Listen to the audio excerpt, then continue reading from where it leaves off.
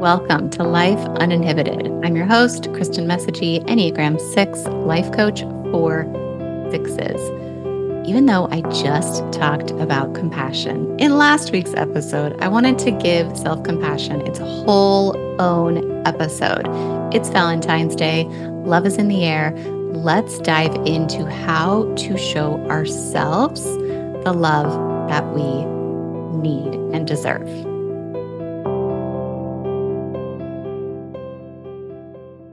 Hello, welcome, sixes. Thank you for being here. If you are listening to this in real time, that means it is February 14th, which is Valentine's Day, at least in America. Do other countries celebrate Valentine's Day? I have no idea. I realize. No clue. Well, here we do, I guess. Generally speaking, I'm a bit of a Valentine's Day hater, to be honest. But I love love. I love love. I just don't like being told what to do. I don't like, all the obvious critiques. I don't like the commercialization of it. Did I mention I don't like being told what to do? Like when to show love, all the pressure that comes with it. It's just not my bag. However, I can be a real grump about any holiday given the chance. I mean, I can really get going on some complaints about holidays. That said, I can appreciate that some people really appreciate it, and I can hold more than one reality in myself at the same time, which is actually something I think is really important to be able to do. So, even though I think Valentine's Day is a crock, I can also totally inhabit the idea that showing the people that we love them with special little things is really fun for some people. Like people really get into it. And those of you who really like to, decorate and make things super cute and are really good at gift giving, like this is probably, I imagine, just another opportunity to show your love. So that's great. I think that's great. All that to say, my way of honoring Valentine's Day this year is to do this podcast episode that's really going to be about self-love, which when I say it like that, self-love, it's a kind of a controversial topic. Some people think it's great and are always striving to love themselves. Some people think that's like a straight path to hell because we're bothering to love ourselves, then we're not loving, what we should be loving. Some people just don't understand what in the world that actually means, right? We're told to love ourselves and we're like, okay, but what are we even talking about? Some of us think, yeah, I'll love myself when I'm good enough based on whatever sort of picture I have in mind of the version of me that is lovable. And we're sort of on a journey to try to become that version of ourselves so then we can love ourselves. There's lots of ways that when people hear the words self-love, brains make meaning. Brains make meaning of everything automatically, just happens. So I'll specifically talk about what I mean. I'll specifically talk about what I don't mean. And that's what we're going to do today. Before I go any further into the content, I just did a quick Google search. And in fact, Valentine's Day is celebrated in many countries around the world. I feel like that should have been obvious to me, but it wasn't. So here we are. Thank you, Internet. I also went to the Internet for the correct pronunciation of a word I'm about to teach you, which is the Greek word for self-love. The Greeks had like 6 different words for 6 different kinds of love. And they had a word for self-love. And it was called in the ancient Greek, philautia. Now we would say it as philautia, is how we would pronounce it. This was the idea that there was a love of self. And not surprisingly, there is a healthy version and an unhealthy version. The unhealthy version of self-love is what some people seem to think all self-love is, which is essentially narcissism. To love oneself so much that it blocks out everything else. You aren't able to be empathetic, it's bad. It's bad to just love oneself into destruction of, well, just period. We can all get a sense of what that is. Now, of course, we could get into another conversation around, is narcissism really self-love? Like, we're not doing any of that today. We're just exploring this concept. There is a self-love that can be destructive for sure. A healthy version of self-love is not that at all. In fact, it's a quality, an internal way of viewing oneself that is really required for positive mental health. It's a view of themselves that is really self-supportive, and that's what we're going to talk about today. I am going to dig a little bit more into what it isn't and what it is. I'm also going to pivot to talking about it as self-compassion. The reason I'm going to do that is because Kristin Neff, PhD, has done a ton of research and work. She has a whole career built on this idea of self-compassion.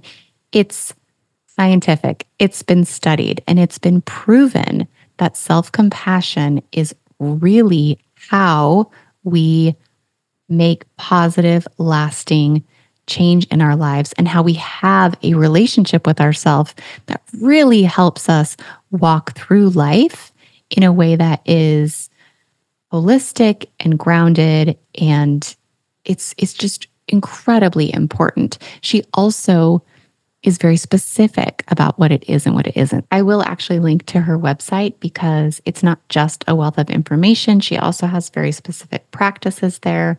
It's an incredible resource. So I will do that as well. The first thing I want to say is self-awareness without self-compassion, honestly, is just mean. It's just mean.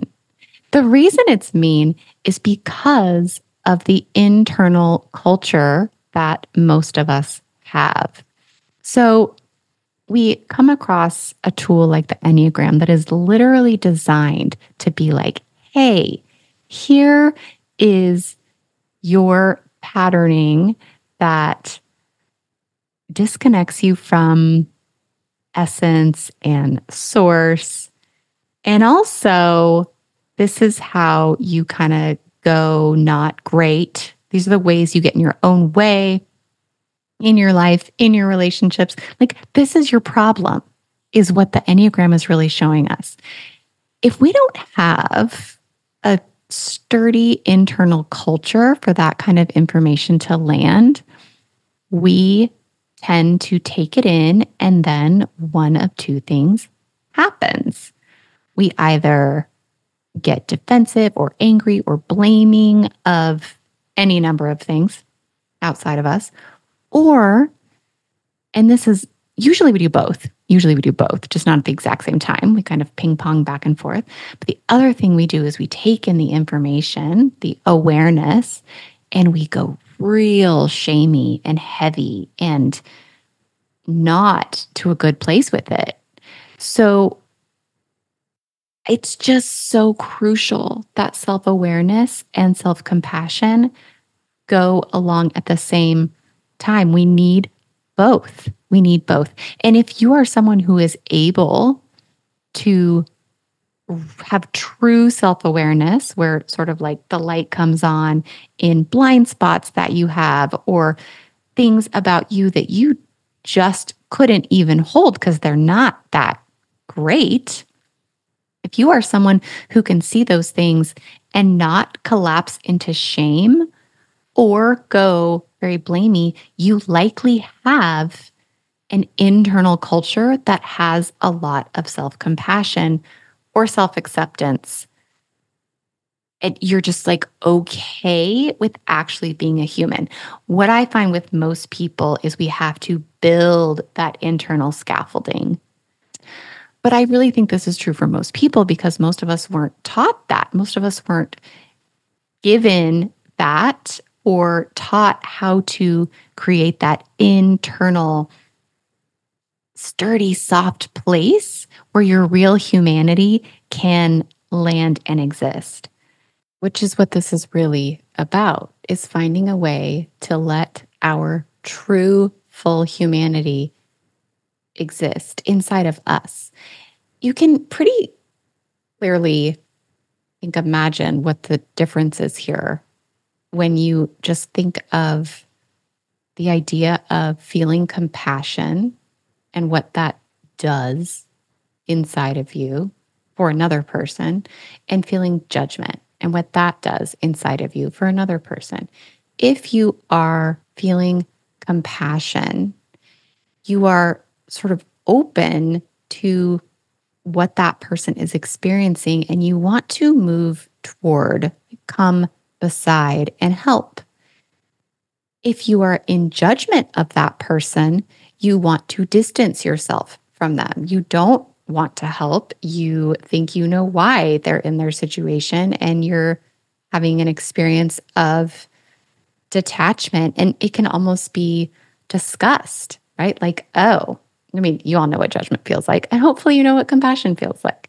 You can imagine these different states when it comes to another person.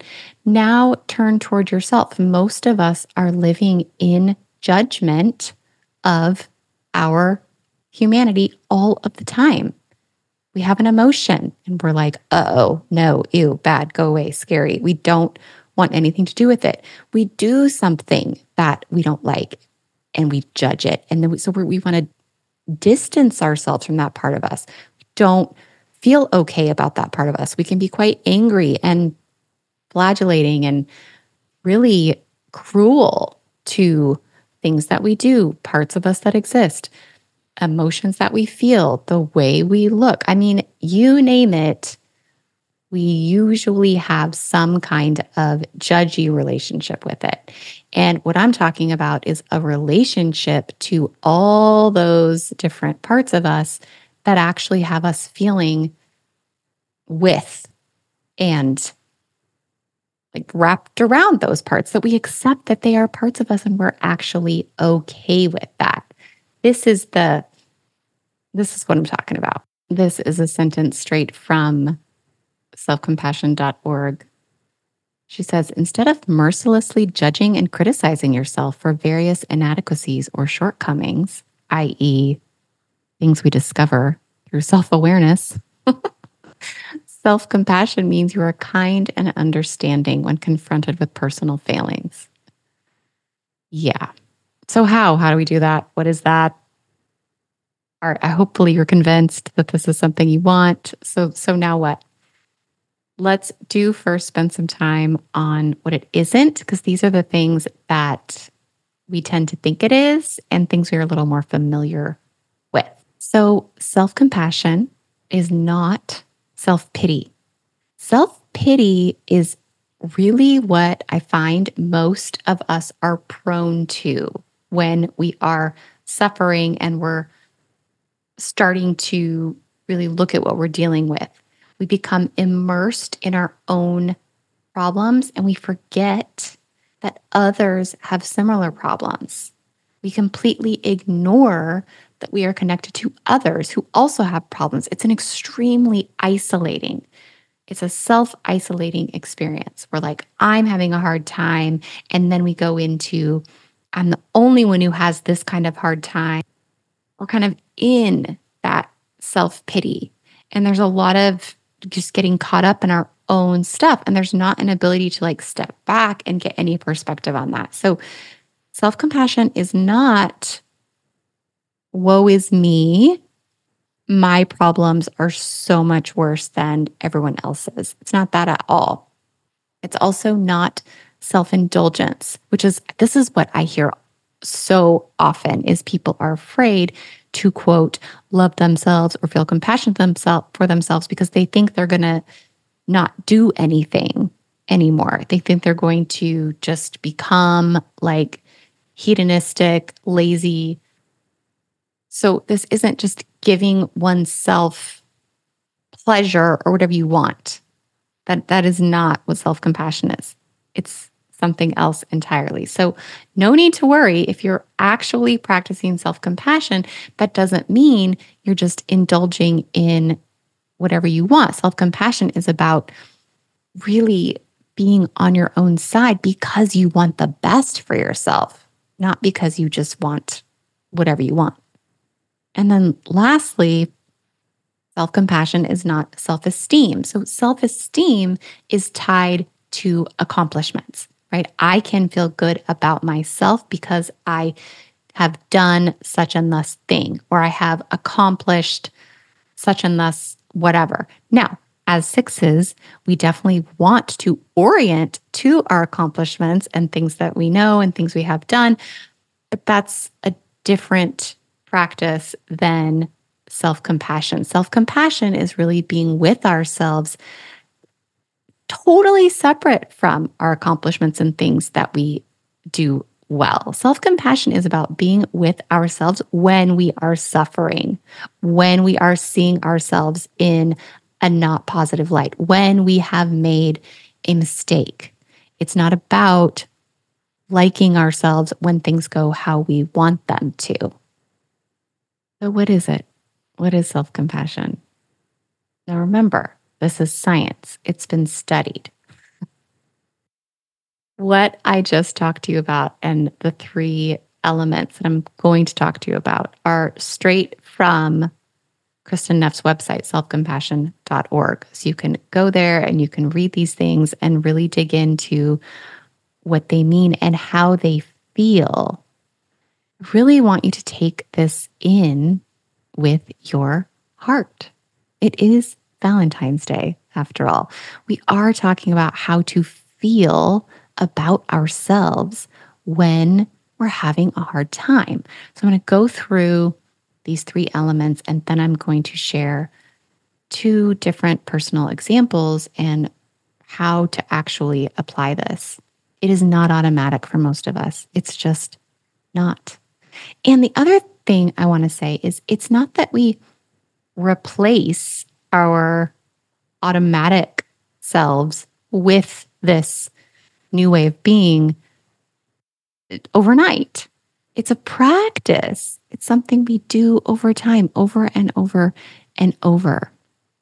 So if you try self-compassion and it feels hard or doesn't work for you right away or whatever, that's just normal. That makes sense. It's quite a different way of viewing ourselves in a hard time than most of us are programmed to do, especially because as sixes, remember, it's hard for us to get away from the idea that if we've done anything wrong, we haven't somehow caused bad things to happen.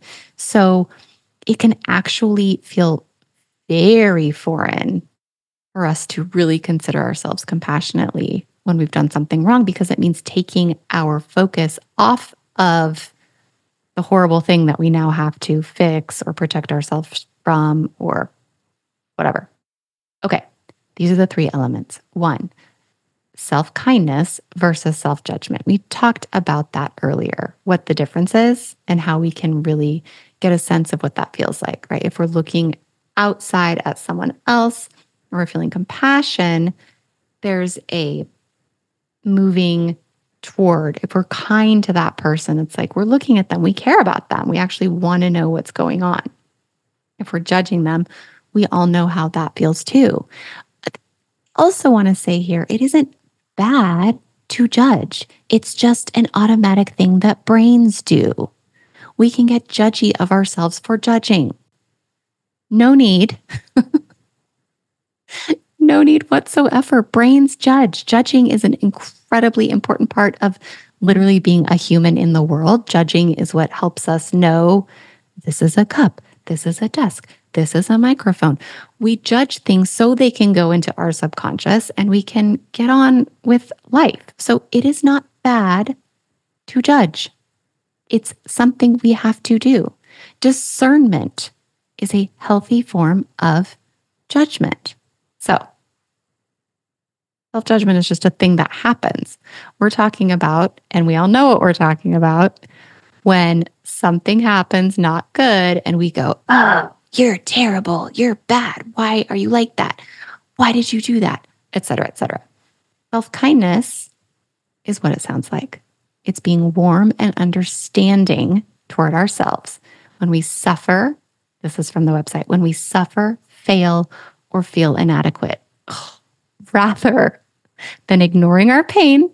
Oh, there's so much baked in here because we also are not ignoring the pain, which I'll get to in my examples. It's just recognizing that being an imperfect human is literally part of the deal and being nice to ourselves about that. Okay, that's one, self-kindness versus self-judgment. Element 2 of self-compassion, common humanity versus isolation. What I talked about earlier, when we're being self-pitying, we're pulling ourselves out of the human family and we're saying, just me, woe is me, I'm alone, my problems are worse than everyone else's, no one understands me, I'm alone, I'm ever suffering. We just forget that we are part of the humans who generally have a hard time. Humans suffer. To be human is to suffer. That is just a fact. How we connect to those moments of suffering, how we are with ourselves in those moments of suffering is the difference here.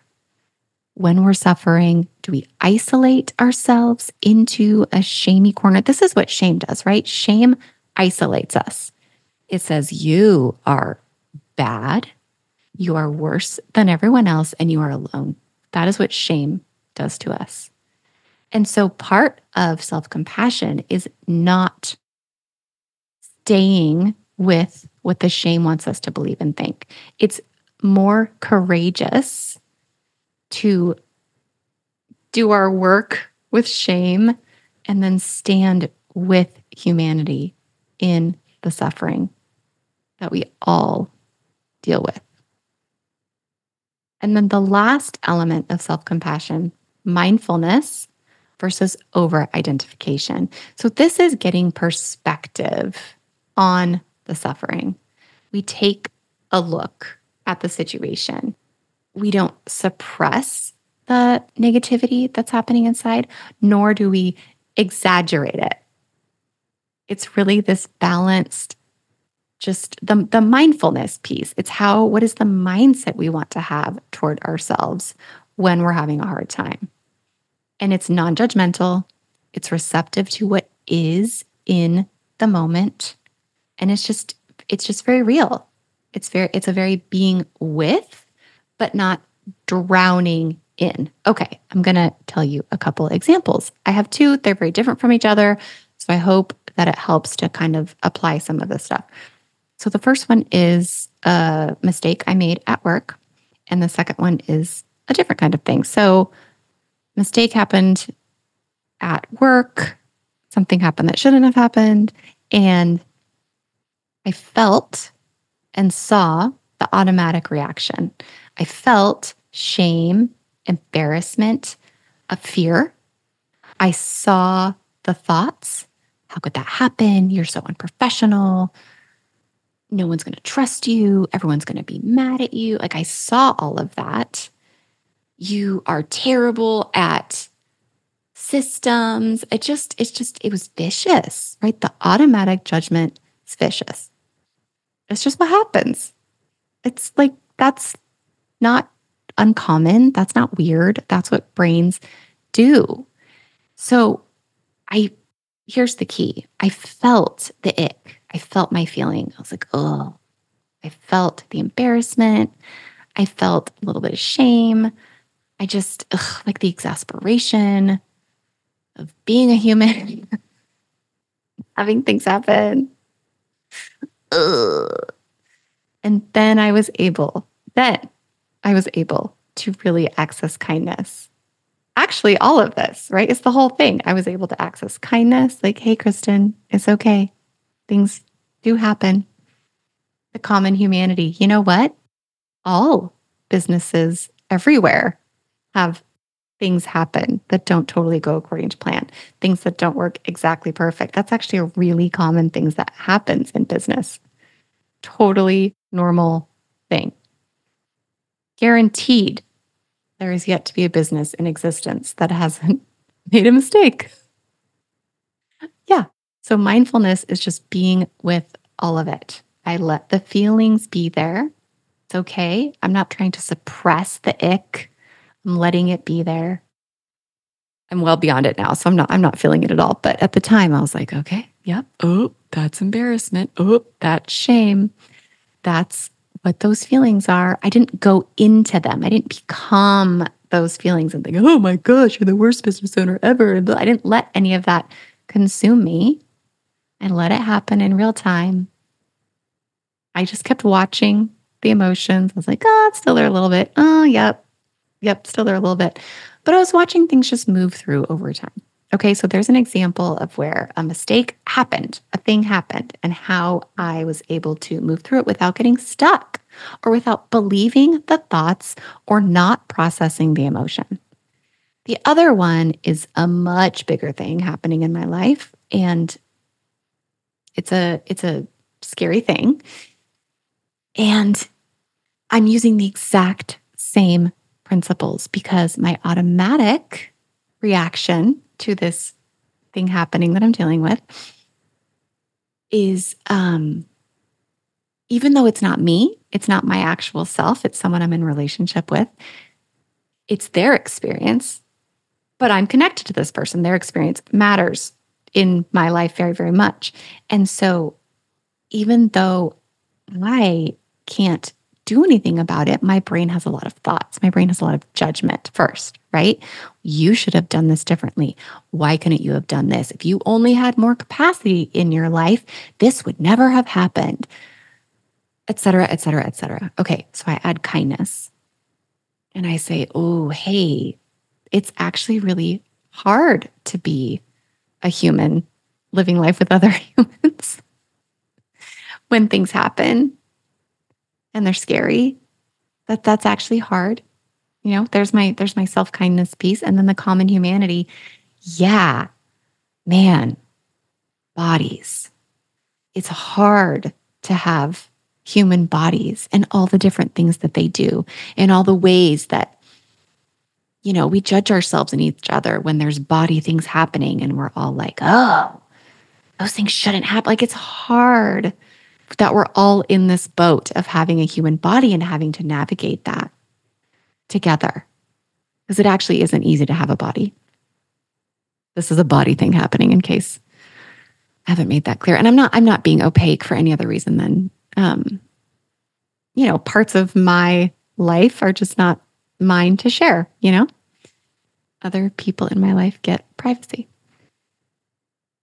Anyway, all humans have bodies. And it can be a real bummer because bodies are imperfect, you know? But anyway, you hear it. This is how I'm really managing. The other thing to note here is I have let myself feel fear.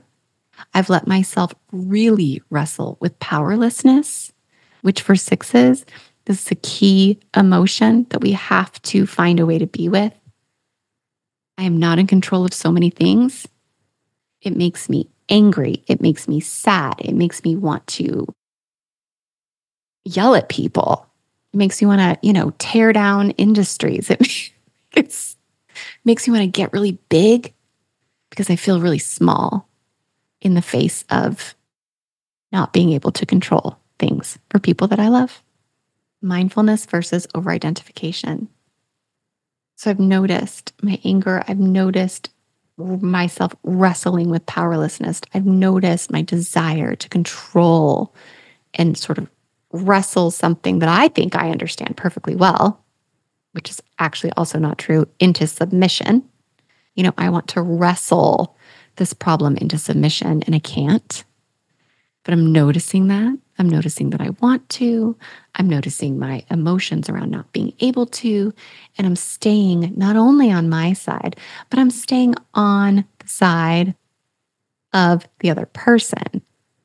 This is one of the things that self-compassion allows us to do. Because I have compassion for my experience through this process, then I'm able to be in choice around how I want to be with this other person, even though I'm scared and frustrated and want to control and all the things. Okay, so those are two examples of how I'm currently practicing self-compassion. So the easiest way to start to access this for yourself is to imagine how you would genuinely feel and talk to someone that you really care about going through whatever it is, whatever your thing is. What would you say? How would you approach it? And what would it feel like? Someone you really, really loved and cared about is going through a hard thing and you wanted to be there for them. This is the easiest way to access sort of the difference than how you are likely talking to yourself. And this does not work for everyone. I'm just going to say, not all sixes can access actual compassion for others. And that's fine. We just access the work in different ways. But if you are someone who is really encouraging of others, then you already have all this on board and you can start to practice it. And I hear this all the time too, that people are like, oh, well, it's easy to do for someone else. It's just hard to do for me. I'm like, yeah, I know we can do hard things. If you can do it, then you can do it. And if it doesn't come naturally to you, then that's fine. We just approach the work in different ways. But if you can, if when someone around you is having a hard time, really suffering, if you feel this sense of like, oh my gosh, there's no need to be hard on yourself. This is a human thing. This is what happens. Then you have everything you need to start to consider yourself in the same way. The easiest way to access it, if you can think of a movie character that you really resonate, that you feel compassion and kindness for, and how would you want to talk to them and encourage them? Sometimes we have to have a lot of distance between us and other people to feel genuine compassion. Sometimes they have to be totally outside of our realm of concern. So use a movie character, use a novel character, use, just someone else, someone that you heard something about and you really felt touched, like it really touched your heart. Okay, please do not do self-awareness work without also doing self-compassion work. It doesn't work. It's not efficient. I did an Enneagram workshop recently for a group of physicians. And so I was trying to think of a metaphor for this piece of it, having self-compassion along with all this self-awareness work. And I thought of, it's like if you are a doctor and you go in and you just give the diagnosis and like that's it, without any bedside manner, without any care or concern wrapped in that diagnosis. We all know that we don't want that kind of doctor. We want a doctor who's able to tell us what's going on, but is also sort of with us in the humanity of those moments. So this is what I'm talking about. Like, don't try to be a doctor to yourself and like diagnose yourself, and everyone else also, without any of the humanity that goes with that. It's just, I don't recommend it. Okay. I don't recommend it. Do it how you want. But I certainly don't practice that way and obviously have very strong feelings about it. Okay. I have my hand on my heart, which I often do in my own life and in my practice with my clients. It's a very important gesture to me. This is another thing that Kristen Neff talks about is being able to physically connect with ourselves in a loving way. So that is what I am doing right now. I am connecting with all of you, feeling a lot of love and compassion and common humanity. And yeah, it's a lot to be a human. It gets much easier when you can get on your own side about your human journey. Okay, that's it. I'll talk to y'all soon.